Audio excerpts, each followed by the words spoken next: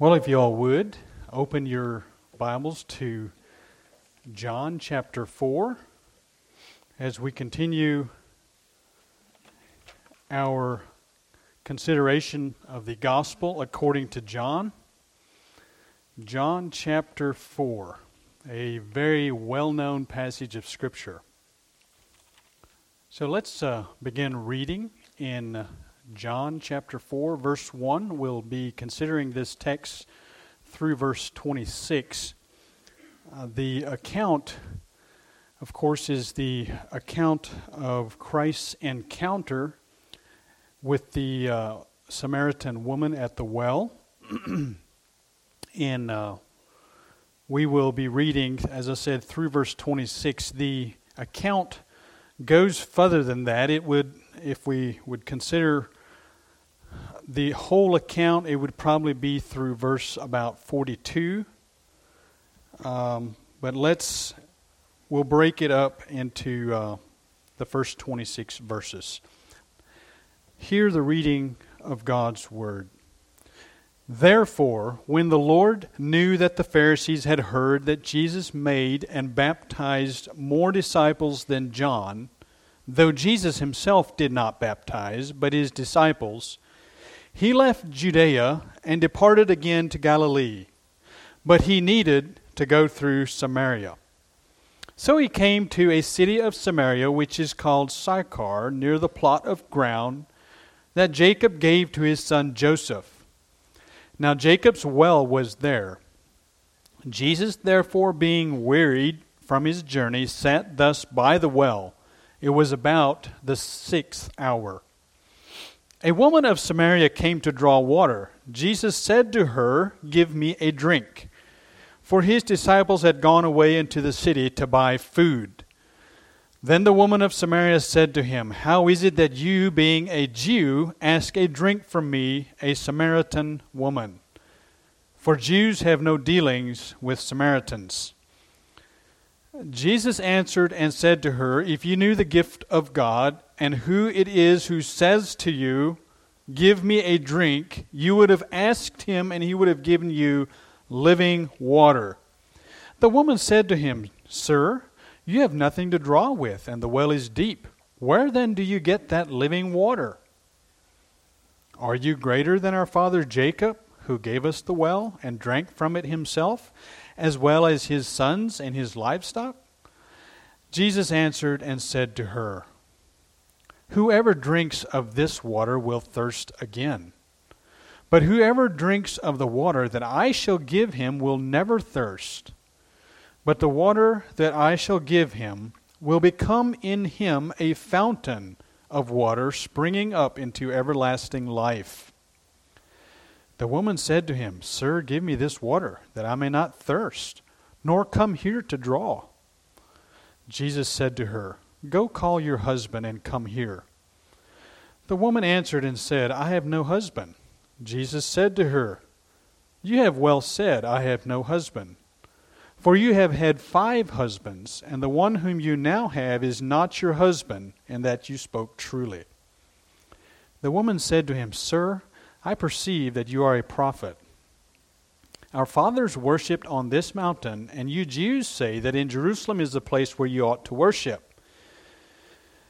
Jesus said to her, "Woman, believe me, the hour is coming when you will neither on this mountain nor in Jerusalem worship the Father. You worship what you do not know. We know what we worship, for salvation is of the Jews. But the hour is coming, and now is, when the true worshipers will worship the Father in spirit and truth. For the Father is seeking such to worship him. God is spirit, and those who worship him must worship in spirit and truth." The woman said to him, "I know that Messiah is coming, who is called Christ. When he comes, he will tell us all things." Jesus said to her, "I who speak to you am he." Well, the passage is actually quite straightforward. You know, it is quite straightforward, and if you would just read on it, just read it and meditate, it would feed your soul. It would do that. But interestingly, there are a number of things here that would help us. And as we look at this passage, I would just simply title this Christ as Minister. He was ministering to this woman at the well. And this whole account might appear to us as a chance occurrence. But don't believe for a minute that it was just a chance opportunity. As sovereign Lord, there's a verse here, in actually verse 4, where it says, but he needed to go through Samaria. I think the King James says, for he must needs go through Samaria. Maybe that is an indication that this was a divine appointment where he needed to go through Samaria to meet this woman at the well, or else it may just simply be that in his pursuit of redeeming the time and being about his Father's will, the closest avenue from Judea to Galilee was through Samaria. And this would be true, that the direct route lay from Judea through to Galilee was through Samaria. But how many of us know that there are, and I think all of us have encountered these times of when we encounter someone and we might not recognize them as opportunities as we should. And here Christ immediately, his whole prerogative on earth was to go about his Father's business. And whenever he encountered this woman, he immediately took opportunity. And I think we can learn how that we can minister the gospel to others here. I think that would be probably my number one goal here, is to simply see how our Lord ministered to this woman. What is the intent of this passage and the fact that it is recorded for us? But in this well-known account, Jesus shares the gospel with a woman of Samaria. And he gently leads her along until the conversation culminates with this woman at verse 26. This conversation culminated in verse 26, and actually it's the last word that we know that he gave to her was there in verse 26, because the disciples returned in verse 27 and the woman left. But it culminates with the identity of the Lord Jesus Christ being revealed to this woman. And I think that is a profound illustration right there. That if we are in an opportunity to share the gospel, that it is ultimately has to do with the person and the identity of the Lord Jesus Christ. That's what we have here in this short account, is that he ended with who she was speaking with. But how he gently brought her to that revelation is very interesting as we consider the backdrop, the social and even a religious stigma that was in place here before he ever encountered her. And so he reveals his identity in verse 26, where he said to her, "I who speak to you am he." Now, this is the second private conversation recorded for us in the Gospel of John. We had the one in chapter 3 with Nicodemus, and it was by night. It was a very private thing there, and here it is also, I believe, a private. It isn't a public setting, but it seems to be a one-on-one conversation. And interestingly, we have Jesus in many places speaking to multitudes, but he did not shy away from sharing his time with this woman on a one-on-one interaction. And we notice that when we just, as a side note, we notice very much the humanity of the Lord Jesus in this passage. There are numerous pointers or points here that point to the humanity of the Lord Jesus. It may even simply be in verses 1 through 4, where Jesus knew that that the Pharisees had heard that he was growing in prominence. Here in the first 4 verses, therefore, when the Lord knew that the Pharisees had heard that Jesus made and baptized more disciples than John, he left Judea and departed again to Galilee.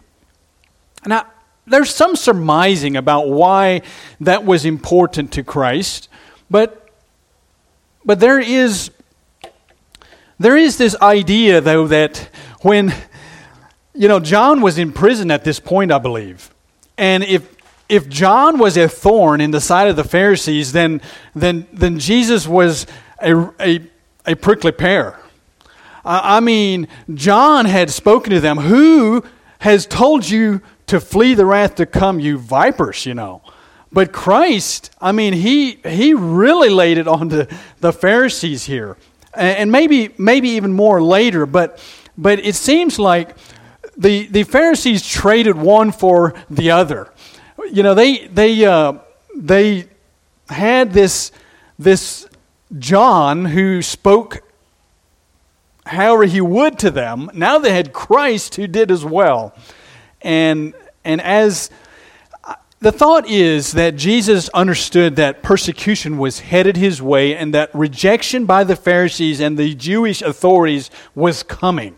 And so he departed from there early in his ministry, very possibly because his disciples were not able to bear it at this time, the persecution that would have come. So he left. But notice, though, that he did receive a warm reception in the region of Samaria. And that he actually, that word in verse 26,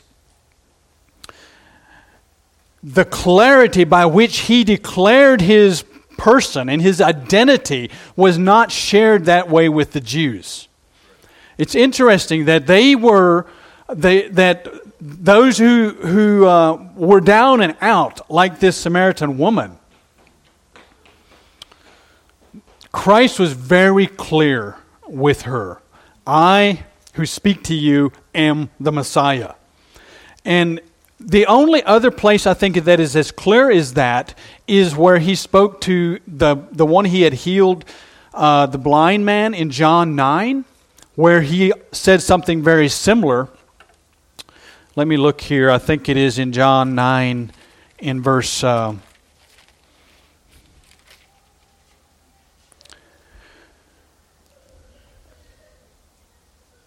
Yes. John 9 in verse 35. Jesus heard that they had cast him out. When he had found him, he said to him, "Do you believe in the Son of God?" He answered and said, "Who is he, Lord, that I may believe in him?" And Jesus said to him, "You have both seen him, and it is he who is talking with you." So there you have it again, that very clear direction. But if you go back in John 10, in John 10 and verse 24, then the Jews surrounded him and said to him, "How long do you keep us in doubt? If you are the Christ, tell us plainly." And he said to them, "I told you, you do not believe. The works that I do in my Father's name, they bear witness of me." But see, he did not come across as clearly to the Jews who were antagonistic toward him as he did to this Samaritan woman and to this blind man that he had healed. And so it's an interesting point how that it seems Jesus made a distinction about who he revealed himself to in relation to their situation. So anyway, so as we consider this passage, I want to just briefly consider that these conversations and why it was recorded for us, that there's a reason that we have this conversation with this woman, that it is recorded to us, indicates that there is much instruction here for us. There are occasions, for instance, in Scripture where these conversations of Christ are not recorded. You remember the account in where Jesus was just a young boy, and he discoursed with the rulers and the authorities in the temple. That's not recorded at all. Would you not have liked to hear what he said there? Because these scholars were amazed, it said, and they wondered at the words of wisdom that came out of this young boy's mouth. But they are not given to us. God in His wisdom did not share those words with us. Take the conversation that Jesus had on the Mount of Transfiguration. Luke indicates that they were talking about His decease, but it does not give us any substance about that conversation. It's not recorded for us. And then, would you not have loved to hear Christ speak about Himself in Luke 24, where He expounded through all the Old Testament to these two disciples, and when he told them, ought not the Christ to have suffered? And He went back through the Old Testament writings and expounded Himself to them. Would you not have loved to see that? God in His providence didn't give that to us. But He gave us this. He recorded this conversation. The conversation that He gave to Nicodemus as well is recorded for us. Why do you think that is? It is because the content is applicable to us today. We don't need to know what Elijah and Moses talked to him. We don't need to know what Jesus was talking about with the rulers at the temple. We don't need to know those things, but we need to understand the implications of this passage and how we are to reach out and minister to Samaritan women.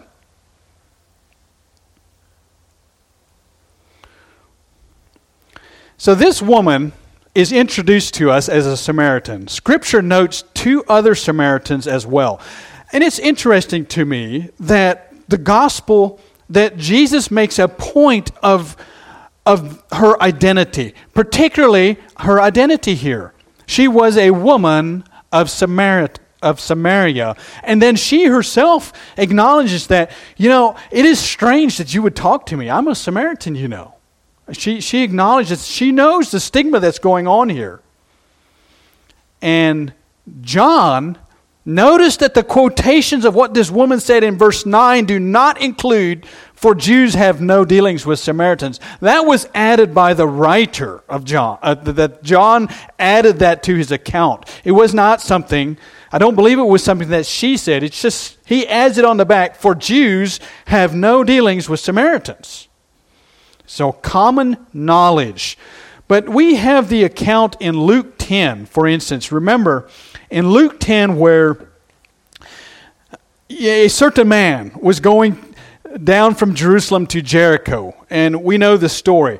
He is considered there by the Scripture as a certain Samaritan, and we call him, today a good Samaritan, which, is not biblically accurate, if you think about it, because Jesus Himself said there's no one good but God.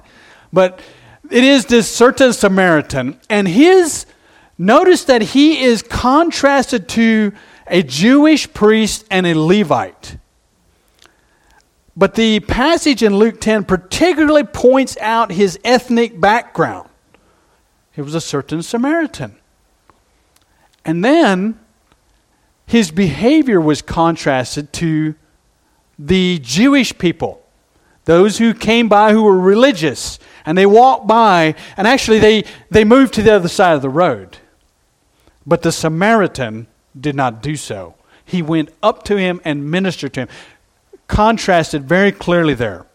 Then you also have the account in Luke 17. In Luke 17, you have this account of the 10 lepers. If you remember, that there were 10 lepers who cried for mercy. In Luke 17 in verse 11, he went to Jerusalem, he passed through the midst of Samaria and Galilee, and he entered a certain village. He met him 10 men who were lepers who stood afar off, and they lifted up their voices and said, Jesus, Master, have mercy on us. So when he saw them, he said to them, go show yourselves to the priests. And so it was that as they went, they were cleansed. As they obeyed him, they were cleansed. And one of them, when he saw that he was healed, returned and with a loud voice glorified God. Well, after this healing, the scripture makes this point. Notice. And he fell down on his face at his feet, giving him thanks, and he was none other than Samaritan. Isn't it interesting that the scripture makes these distinctions?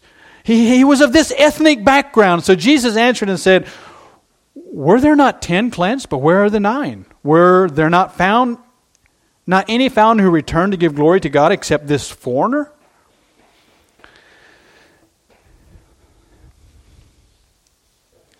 So now, in John 4, we have this whole account with this Samaritan.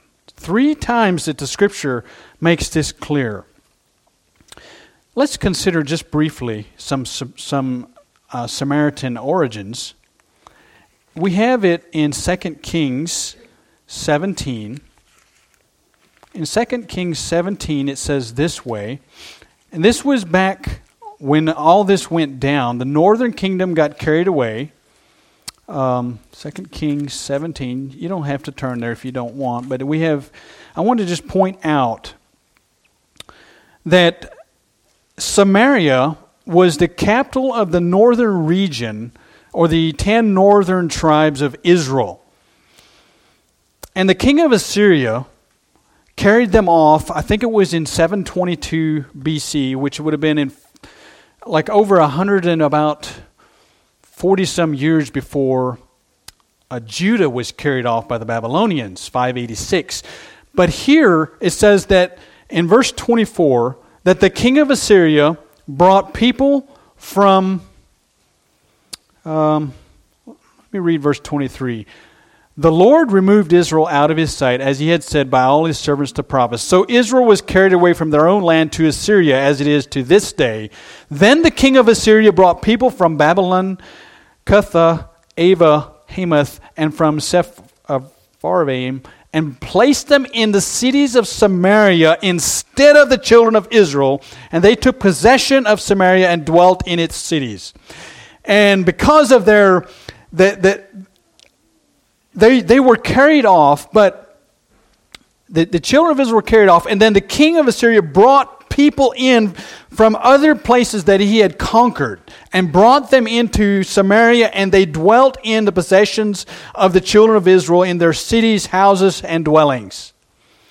And it was so, it says, and it was so at the beginning of their dwelling there that they did not fear the Lord. Therefore the Lord sent lions among them, which killed some of them.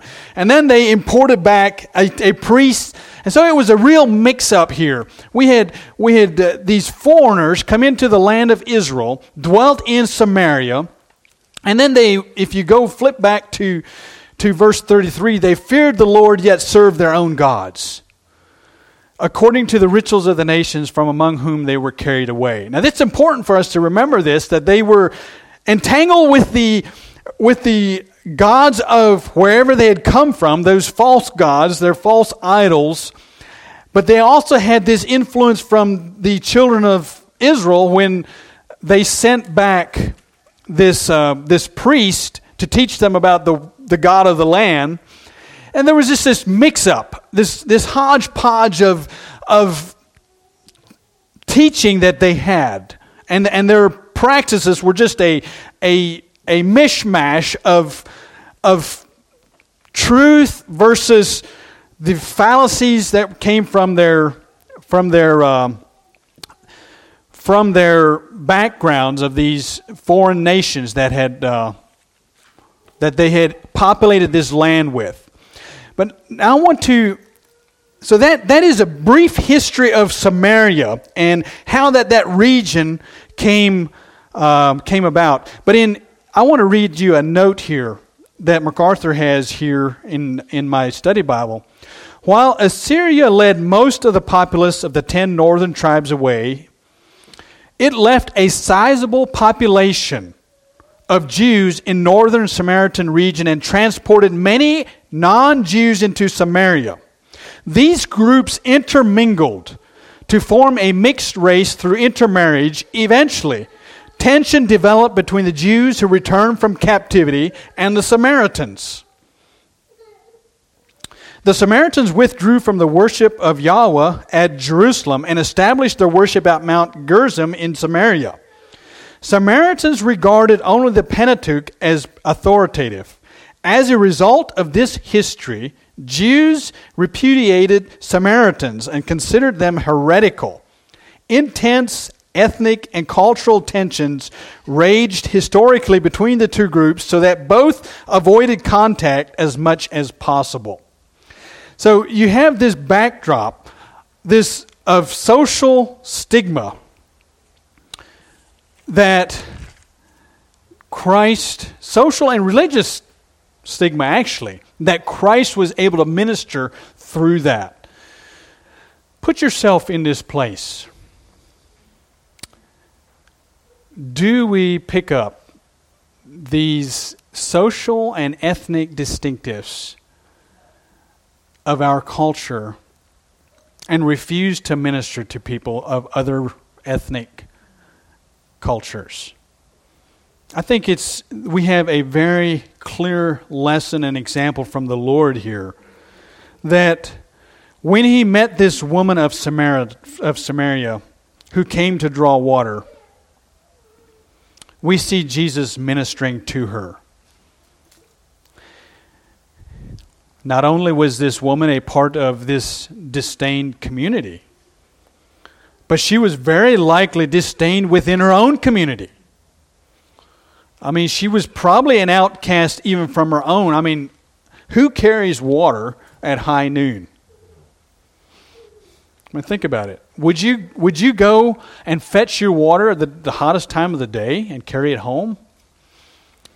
Well, you might if you were an outcast and you didn't want to meet other ladies from the community. She had a long history of marital conflict. We see that. You have had 5 husbands, and the one whom you are now living with is not your husband. And it is very likely that she was all by herself for a reason, that she was stigmatized by her social standing in the community. But I want to point out to you that did not hinder the Lord Jesus. And as he ministered to her here, notice that he gave her the gospel. He spoke to her the gospel. But I didn't finish. I want to just, as a side note, point out the humanity of Christ here.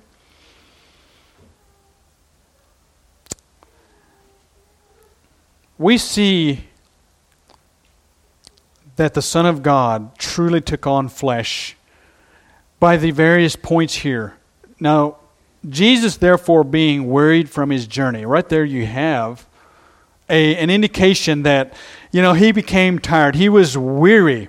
The need for food was another obvious indication. The disciples left to purchase food, and you have him asking for a drink of water from this woman. And this would have been about 12 o'clock, about lunchtime, what we would call lunch. You have these various indications that he truly, truly was humanity, that he was deity in the flesh. But notice that we could divide this passage, his interaction with her, into a number of. The first one is from 7 to 15. Let's just consider this portion here. This woman had the same difficulty that Nicodemus had. When Christ spoke to her in spiritual terms, she immediately kind of went to the physical, the tangible. Well, if you have water to give, then how comes you're not, you have no way of getting it out of this well?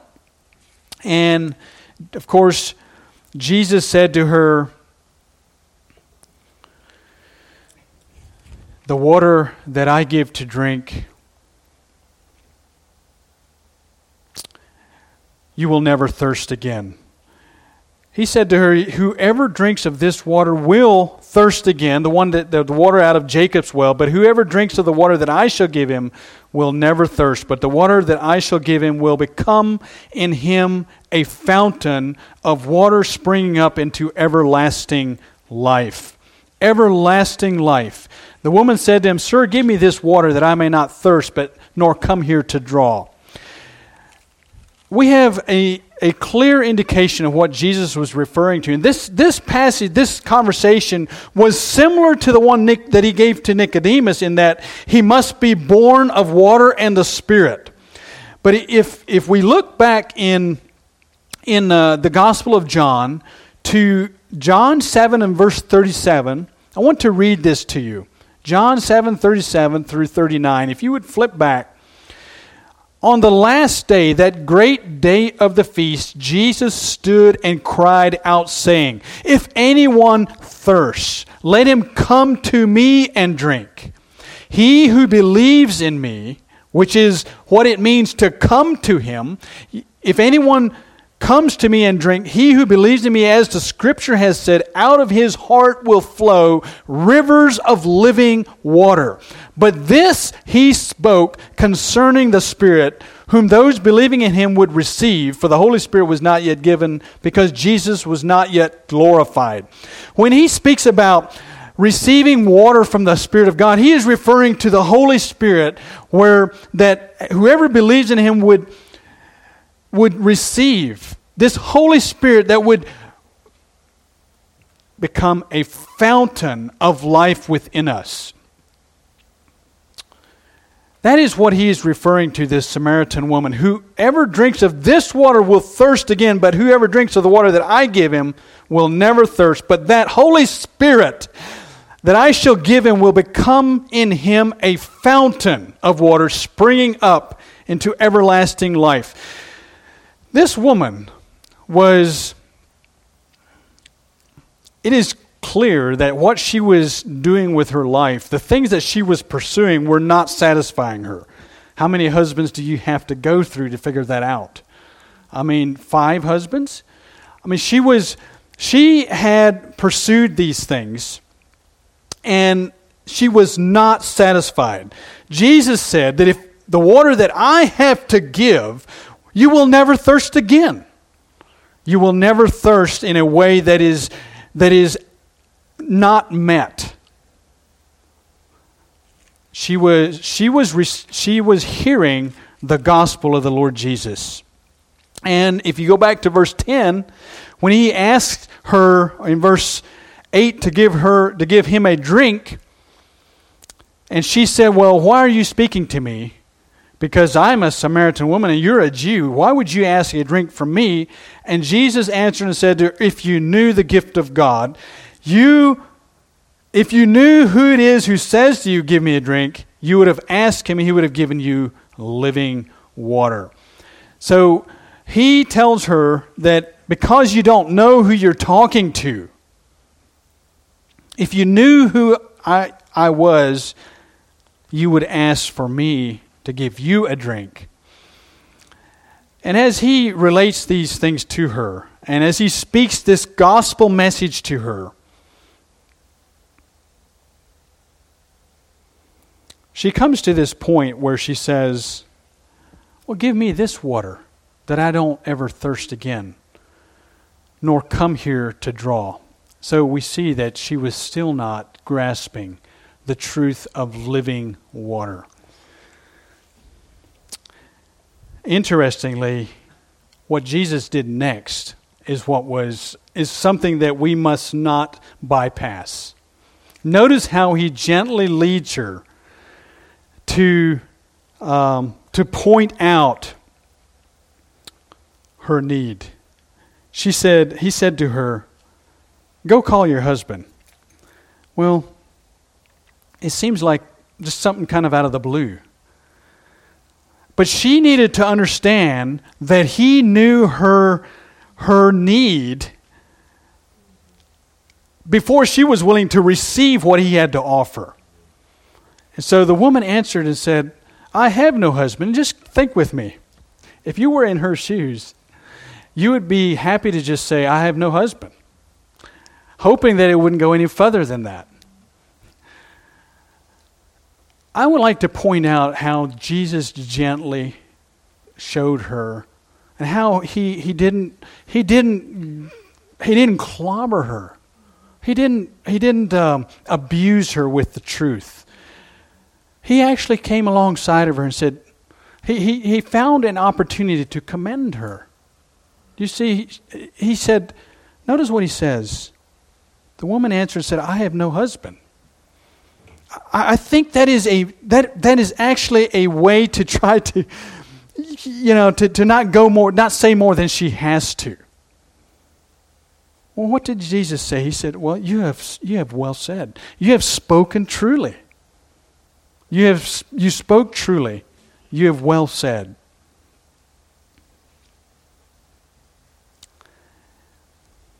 I'm challenged by this approach, that gentle approach that just simply points out, "Dear lady, what about those 5 previous guys?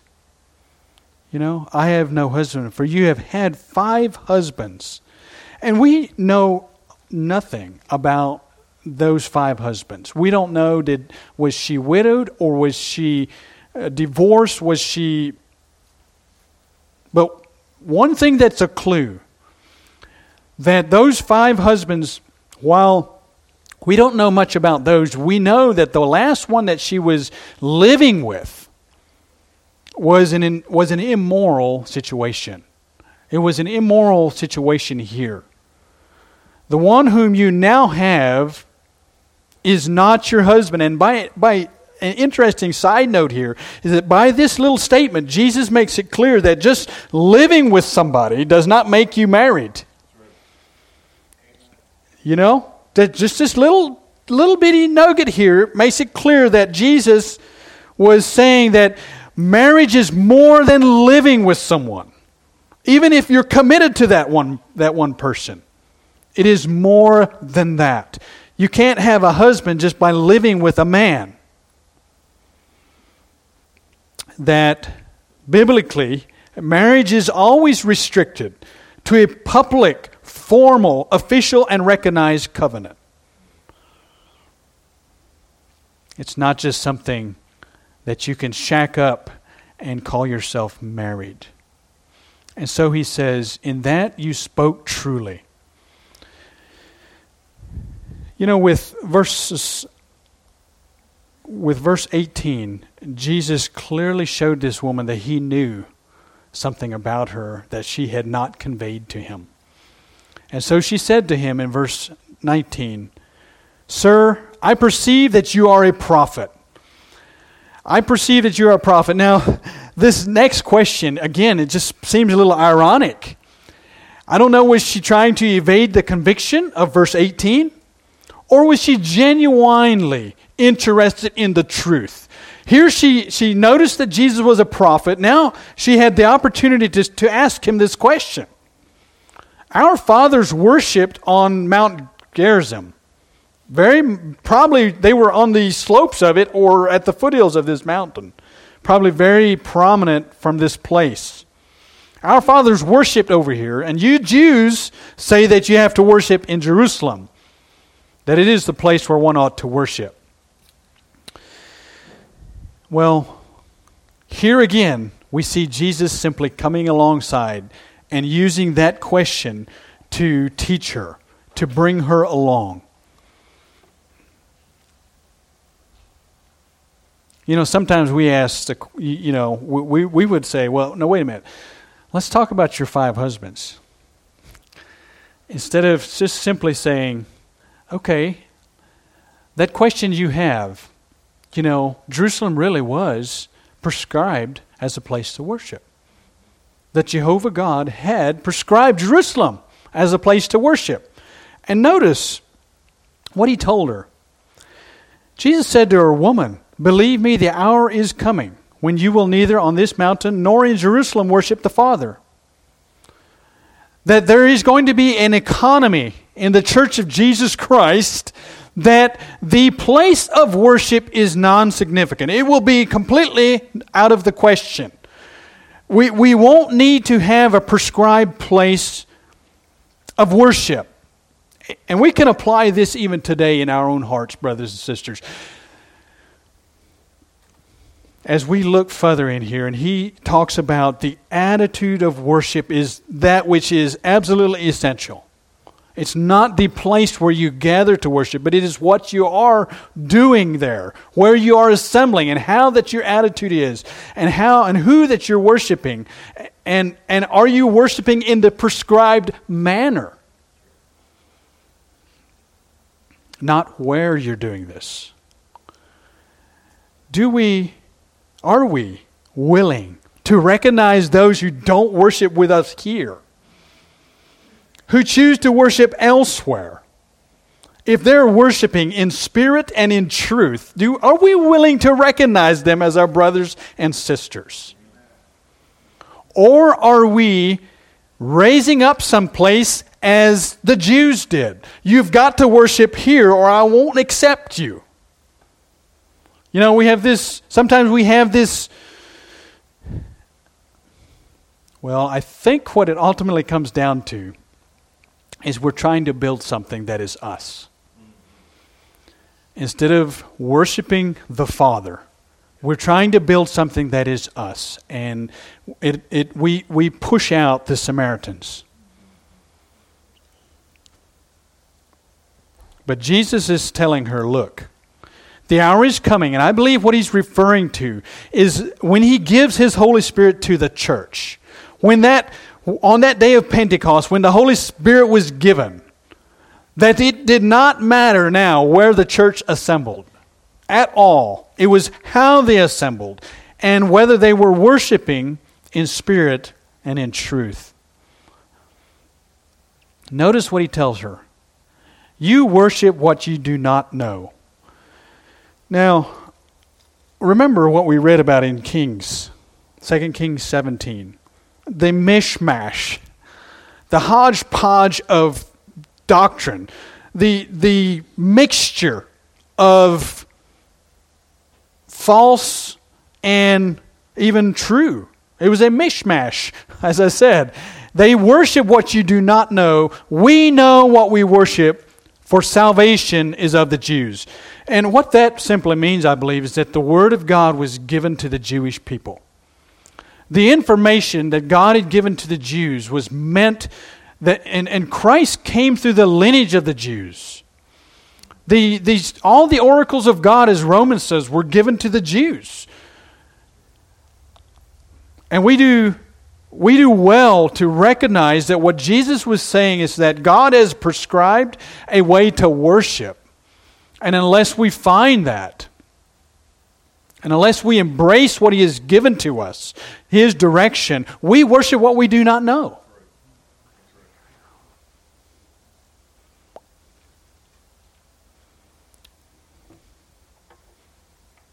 But salvation is of the Jews. And so He clearly told her, you are wrong. He clearly pointed out, and I think we must never in our ministry to others just gloss over our differences, but gently lead them through an expository of truth, and not neglect that we have genuine doctrinal differences that must be resolved. And He says, you worship what you do not know. We know what we worship, for salvation is of the Jews. But the hour is coming, and now is, when the true worshipers will worship. I want you to just see that. true worshipers will worship. They will worship the Father in spirit and truth, for the Father is seeking such to worship Him. Now, something stood out to me as I studied this and pondered this. I believe that the Jews had taken the truth that God had given them. Jesus clearly implies that the truth came through the Jews, and we know it did. But they had simply brought the truth that God had given them to an outward form.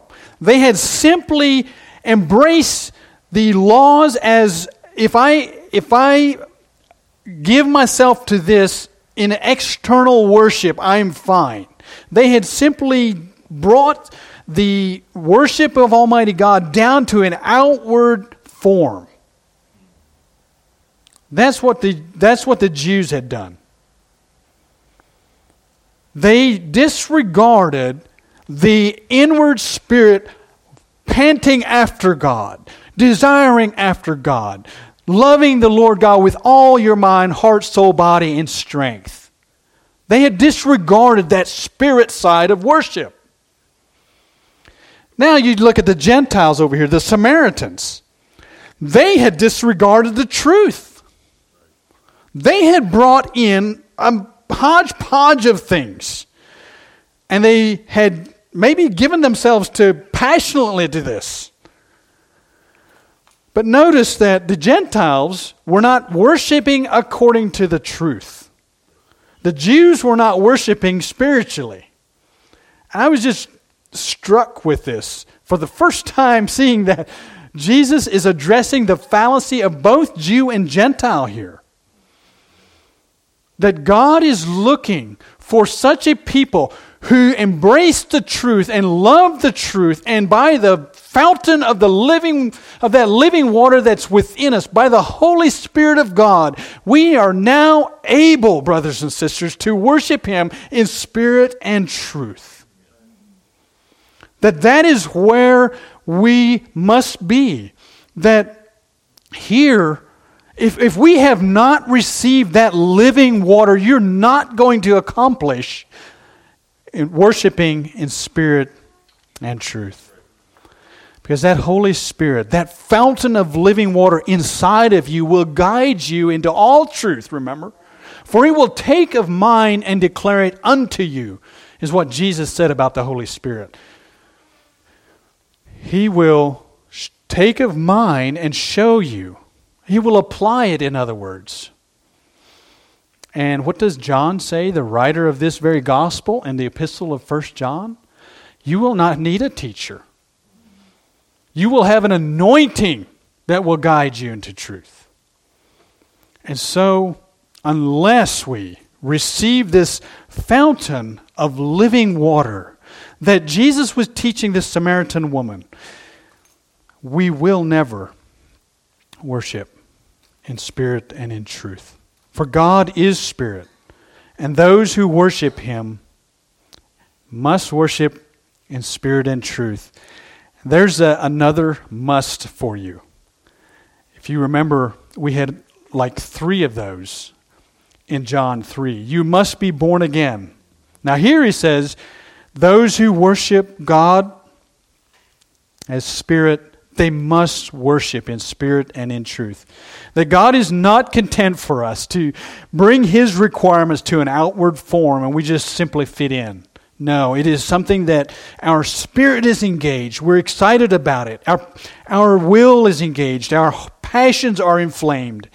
And we are aligned with the truth of His revelation. And so we see that He showed her need for this. That all of the things that she had been pursuing, whether it was with her marriages, those were like an empty water bucket. They would not satisfy. And so, as he relates this to her, this woman said to him, well, I know that Messiah is coming, who is called Christ. When He comes, He will tell us all things. And so even the Samaritans as well were awaiting a Messiah. They believed in the Pentateuch, the five books of Moses. And they knew of this Messiah. And notice that she also had an understanding of this Messiah, that he would tell us, he would teach us all things, that this Messiah, when he comes, will show the way for us. And Jesus said to her, I who speak to you am he. Isn't that a beautiful, just following this whole discourse, he reveals his identity to her. And he says, I who speak to you am he. And I think it was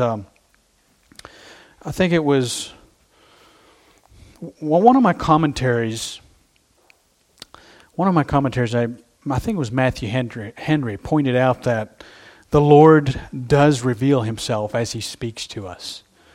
You know, it is as he speaks to us about his work, his ministry, and the revelation and will of God, that we become aware of his identity. Well, brothers and sisters, I want to close just with the exhortation to see ourselves in John 4. We are called to follow the example of the Lord Jesus as he ministered to this Samaritan woman. Do we have an agenda other than what Christ did? He clearly and emphatically stated that his prerogative is to do the will of his Father. Is that our heart here? If it is, then I think we will embrace, or at least endeavor to reach the Samaritans. We will endeavor to reach out to them and to minister to whoever is even now socially outcast from our culture. Our gospel is uniquely open to those. Have you ever considered that? Our gospel of Jesus Christ is uniquely open. And we see that in the declaration of how Jesus clearly identified himself to this woman.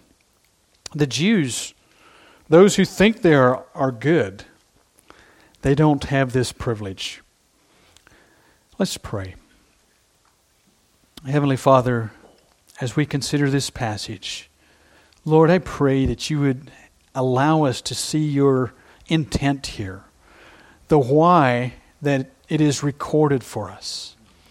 Lord God, we pray that it would speak to us as we endeavor to be ministers of the gospel, as Christ ministered the gospel to this woman. Help us, Father, to see the pattern, that we do not disregard sin or fallacy, but that we share the gospel and bring people along. Father, I just pray that you would bless this. Thank you so much for this fountain of living water that you've given so many of us here, that we can truly worship in spirit and in truth, that you are still seeking such to worship you, Father. And I pray that even today, you would seek more of us in this way, that we might worship you from the inside. And Father, we pray, we commit each one of you, of these people who have heard this word to you today, and we ask your blessing on us through Christ. Amen.